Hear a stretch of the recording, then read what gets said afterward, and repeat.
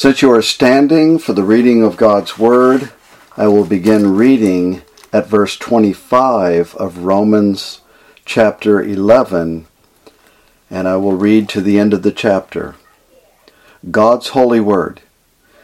Lest you be wise in your own sight, I want you to understand this mystery, brothers. A partial hardening has come upon Israel until the fullness of the Gentiles has come in. And in this way all Israel will be saved, as it is written, "The deliverer will come from Zion. He will banish ungodliness from Jacob, and this will be my covenant with them when I take away their sins." As regards the gospel, they are enemies of God for your sake. But as regards election, they are beloved for the sake of their forefathers. For the gifts and the calling of God are irrevocable. For just as you were at one time disobedient to God, but now have received mercy because of their disobedience, so they too have now been disobedient, in order that by the mercy shown to you, they also may now receive mercy. For God has consigned all to disobedience, that he may have mercy on all. Oh, the depth of the riches and wisdom and knowledge of God! How unsearchable are his judgments, and how inscrutable his ways! For who has known the mind of the Lord? Or who has been his counselor? Or who has given a gift to him that he might be repaid? For from him and through him and to him are all things. To him be glory forever. Amen. Thus the reading of God's holy word. You may be seated.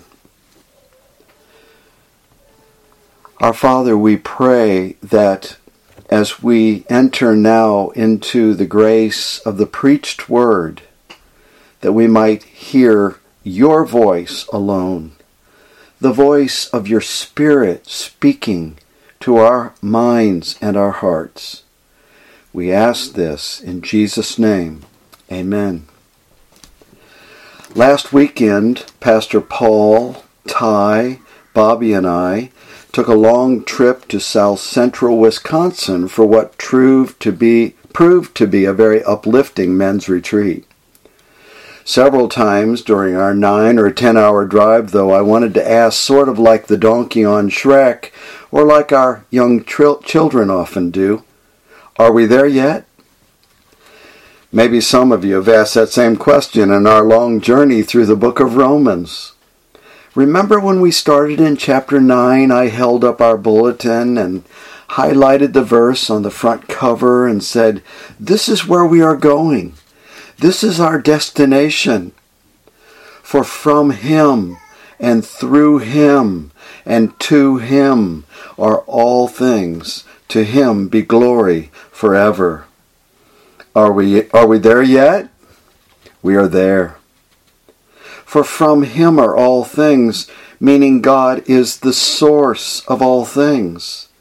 And through him are all things, meaning he's the agent by which all things come about.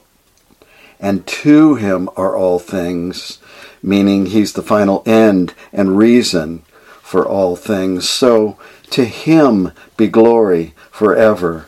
Amen. Our first catechism question asks, what is the chief end of man? Well, what's the answer? Man's chief end is to glorify God and enjoy him forever. But I could ask, what is God's chief end?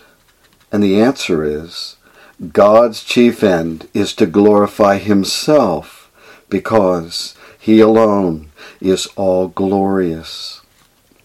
By the time the Apostle Paul reaches the end of chapter 11 in his inspired writing, he bursts into doxology.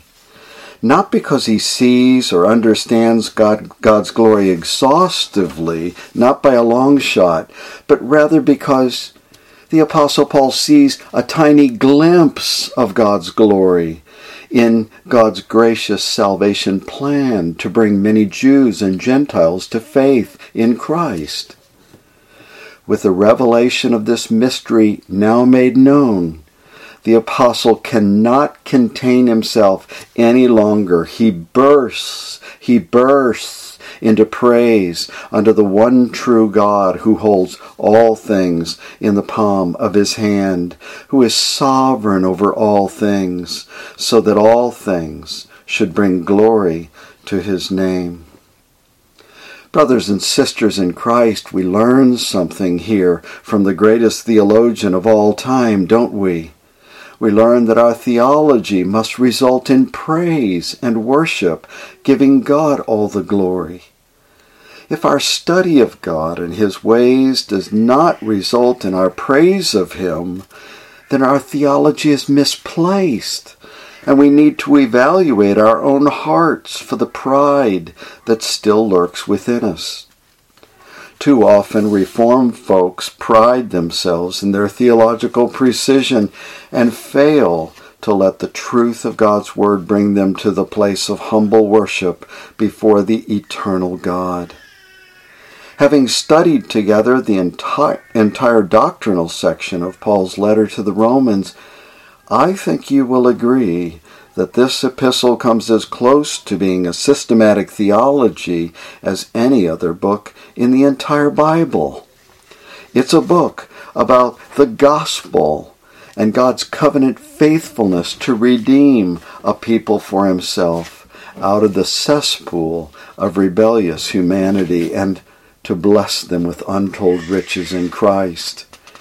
If our understanding of this does not move us to a greater worship of God and commitment to one another, then what we have learned about God is misplaced. When God says through Paul, for example, "Jacob I have loved, but Esau I have hated," it should move us to a doxology of praise. Why? Because for God to graciously love anyone, absolutely anyone in this world, should boggle our minds. Jacob was no more worthy of God's grace and salvation and God's love than Esau was. God's glorious justice could have been the final word on the matter for all of us, because all men deserve God's justice in hell forever. But it should amaze us and move us that God has graciously chosen us for salvation. That is his prerogative. The heresy of universalism is the belief that everyone in the end will be saved and go to heaven. But those who hold to universalism do not know the God of the Scriptures, because God says something very different. It says in Romans 9, verse 22, "What if God, desiring to show his wrath and to make his power known, has been patient with sinners who are prepared for destruction, in order to make known the riches of his glory to his children of faith?" Even those who are predestined to eternal destruction bring glory to God. Does not the potter, Paul asks in the same chapter, have a right over the clay to make out of the same lump one vessel for honorable use and another for dishonorable use? Who could have ever come up with a God who sovereignly uses sin and even the worst forms of evil as a means of bringing glory to himself, and yet is never personally culpable? This truth is brought forward throughout the Scriptures, but I think you'll agree it is seen most clearly in the cross of Jesus Christ. The most evil and heinous crime ever committed is the very point at which God graciously saves his people. It boggles the Christian mind. Notice with me verse 32 of Romans 11, which just precedes Paul's doxology of praise. Verse 32, really summarizes chapters 9 through 11. It could even be said to summarize all of God's Word in total. It reads, For God has consigned all to disobedience, so that he may have mercy on all. That is, he has consigned all men fallen in Adam, both Jews and Gentiles, to disobedience, so that he may have mercy on all. That is, so that he may have mercy on all of his elect, both Jews and Gentiles. Oh, Paul can't believe such grace. He bursts out in verse 33. Oh, is Paul's reaction. It's a gut reaction. It's a heart in shock and praise. Oh, the depth of the riches and wisdom and knowledge of God. How unsearchable are his judgments, and how inscrutable his ways. For who has known the mind of the Lord, or who has been his counselor? Or who has given a gift to him that he might be repaid? For from him and through him and to him are all things. To him be glory forever. Amen. In this glorious doxology, which ends the doctrinal section of Romans, I want us to glean from the Apostle Paul the truth that God-glorifying praise flows out of an understanding of who God is. Well, who is he, Paul?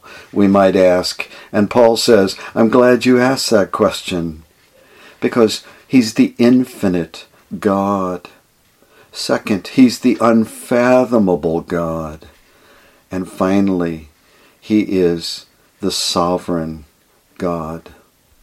Verse 33a, Oh, the depth of the riches and wisdom and knowledge of God.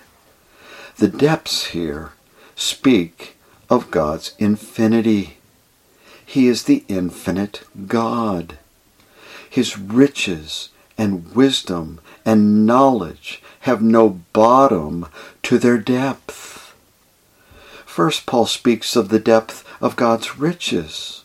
We get a glimpse of his infinite riches in the gospel, don't we? In chapters 1 and 2 of Ephesians, Paul spoke of the immeasurable riches of the mercy and grace of God in Christ. Sadly, sometimes we pridefully come across to others like we know all there is to know about God's gospel riches when we communicate the doctrines of grace. Should we gladly communicate these precious doctrines given the opportunity legitimately? Absolutely.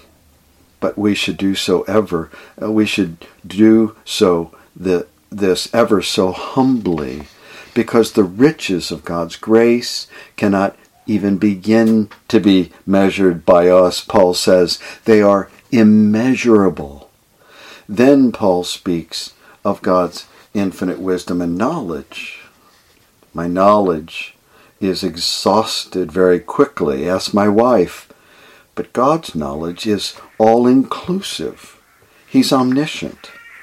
He not only knows all things that are, but he also knows all of the myriad of things that could potentially be. He knows all potentiality. So from all eternity, God has known every possible thing that could be, and in his infinite wisdom, he determined just exactly what would be, so that all things serve to bring him the greatest glory. My question to you is, won't you join the Apostle Paul in his praise to God for who he is? He alone is the all-glorious one. Won't you join the Apostle Paul this morning through Christ and praise this glorious God? The all-knowing God in his infinite wisdom made a nation out of Abraham, gathered his elect from it. In his sovereignty, Israel rejected Christ and crucified him, and sinful men alone are culpable. And as a result of that rejection, the gospel spread and continues to spread into the entire world. And when the fullness of the Gentiles comes in, many, many Jews will come to saving faith in Jesus Christ. Friends, no human being could have ever thought this up, let alone accomplished it. Thank God that all things are through him. He is the ultimate agent of all things. Praise God. No human being could have ever thought up the incarnation of the Lord Jesus Christ and the laying down of his life to win a people for God. Only a God who is infinite in knowledge and wisdom. A God who is infinite in gospel riches and who is eager to save. And then, second, he is the unfathomable God. He is the infinite God, but he is also the unfathomable God. He cannot be fully known by men. By God's grace, we can know God savingly and come to know him as his children to a limited degree. That is why J.I. Packer titled his book about God's attributes, Knowing God. But God so far transcends all of his creation that that we have to know that even in the inspired word, it is like God talking baby talk to us so that we can understand. Our gracious God gives us all that we need in his inspired word, and it is more than sufficient through the Holy Spirit to bring us into vital union with Christ through faith and to grow us up in him. Yes, God can be known. That's why Jesus prayed in his high priestly prayer in John 17, "This is eternal life, that they may know you, the only true God, and Jesus Christ, whom you sent." But we can never know God exhaustively. Even if you knew the scriptures backwards and forwards and inside and out, you could never plumb the depths of an unfathomable God. Children, when you worship with your parents, you are worshiping a God so great that he cannot be fully understood, but he is good and he can be trusted. Children, learn the marvelous Bible stories. But when you worship, say with David in Psalm 139, "Such knowledge about God is too wonderful for me. It is too high. I cannot attain to it." Even in heaven, children, we will never know God fully. Even after a Google years of living on the new earth with Christ, which is a Google is a 1 followed by 100 zeros. I know what a Google is because I Googled it. Even after a Google years in heaven, we will still be scratching the surface in understanding our infinite, eternal, and unchangeable God. But it is not just the person of God that is unfathomable. Paul's outburst of praise teaches us that his ways are also unfathomable and his judgments are beyond finding out. Verse 33b, "How unsearchable are his judgments, and how inscrutable his ways." Inscrutable translates a Greek word that literally refers to footprints that are untrackable. We live in an area here where people love to hunt, don't we? And some of our own members are excellent trackers of deer, turkey, and other wildlife. But God's footprints are untrackable, unfathomable, inscrutable, in the sense that his ways are beyond our understanding. The psalmist expressed this exact idea in Psalm 77, verse 19, when he declared about God, "Your way was through the sea, your path through the great waters, yet your footprints were unknown." How unsearchable are his judgments, and how inscrutable his ways. God's judgments here are referring to God's eternal decrees, and they are unsearchable, and his ways are the working out of his decrees in providence. His ways are inscrutable in the sense that we could never fully understand why he unfolds his providence the way he does. We have to trust him. We have all struggled with God's providence in our lives, and we can't, for the life of us, fully figure out how this painful situation that we are going through is in God's providence. But he knows exactly what he is doing. What about this sickness, we ask? What about this trouble I am experiencing? What about my unsaved son or daughter or father or mother? I cannot fully fathom how any of this can bring glory to God, but it does.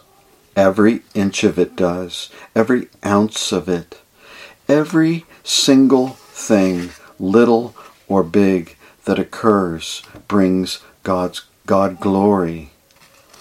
Job was going through a tremendous trial, the likes of which few Christians have seen.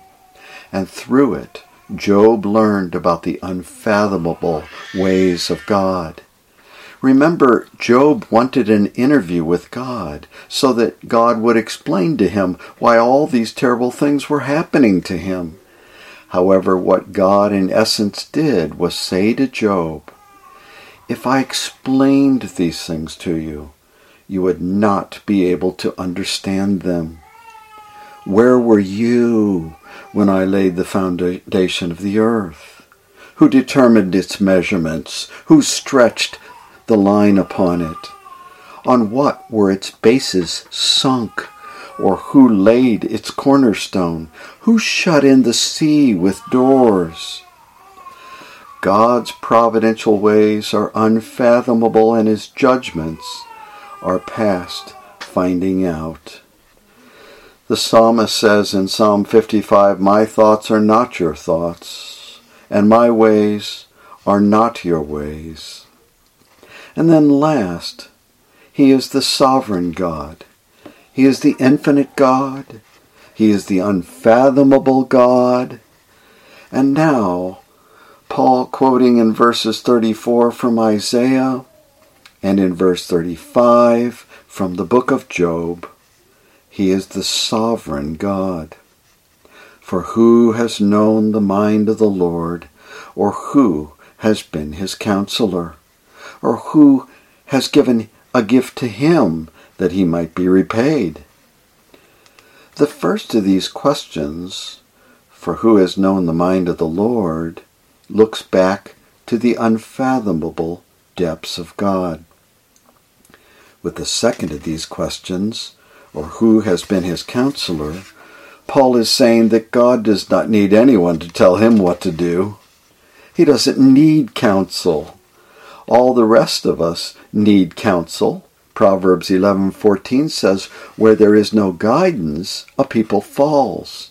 But in an abundance of counselors, there is safety." But God, in his wisdom and self-sufficiency, does not need a counselor. He is sovereign. He is independent. He is all-sufficient Yahweh. Everything about us is derivative, not so for him. He acts according to his predetermined decrees, and he is working all things out to a certain end. If we were to offer God advice, and if God were to take my puny, misplaced advice, it would mess everything up. And with the third of these questions, or who has given a gift to him that he might be repaid, Paul is saying that salvation is entirely of God. Sinners cannot do one thing to put God in their debt, because God is sovereign in salvation, and salvation is a free and gracious gift. God the Father devised salvation's plan. God the Son agreed to accomplish salvation's plan. And the Holy Spirit applies salvation to God's undeserving children. Salvation is not a response on God's part to something that man has done. Oh, Kent, you did such a good job, and so I owe you salvation. Or, oh, Kent, I am so proud of you that you took your own initiative to trust in my Son, and so I am in your debt now to save you. No, there is nothing that a man or woman can do that will make God a debtor to him or her. You see, we get a tiny glimpse of the wonder of God in salvation. Will you join Paul in bursting out in praise to this God who is so magnificent in every way? As Paul contemplates the first 11 chapters of his epistle, he bursts into praise to God, giving God all the glory. Verse 36, for from him and through him and to him are all things. For from him are all things. He's the source. And through him are all things. He's the agent. And to him are all things.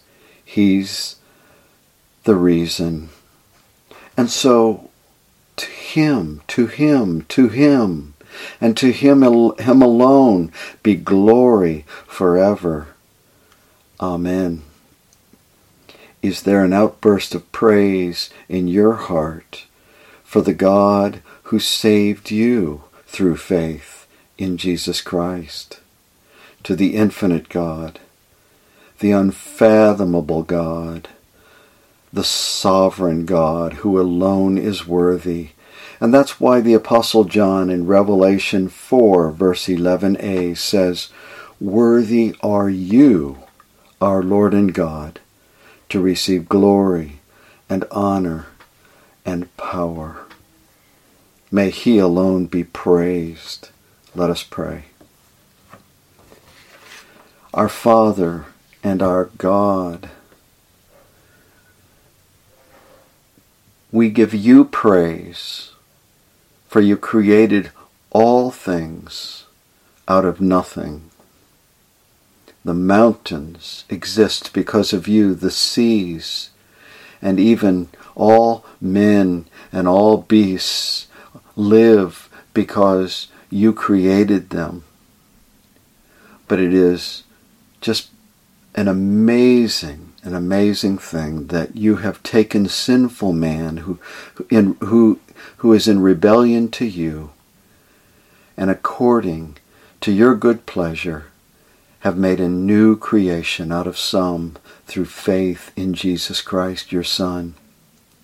And I pray, dear Lord, that all of our hearts here would contemplate Romans chapters 1 through 11 and join Paul in an outburst of praise. And now as we come to the table of the Lord, may that praise be manifest as we eat the bread and drink the cup, and so be nourished by Christ. And we pray it in his name. Amen.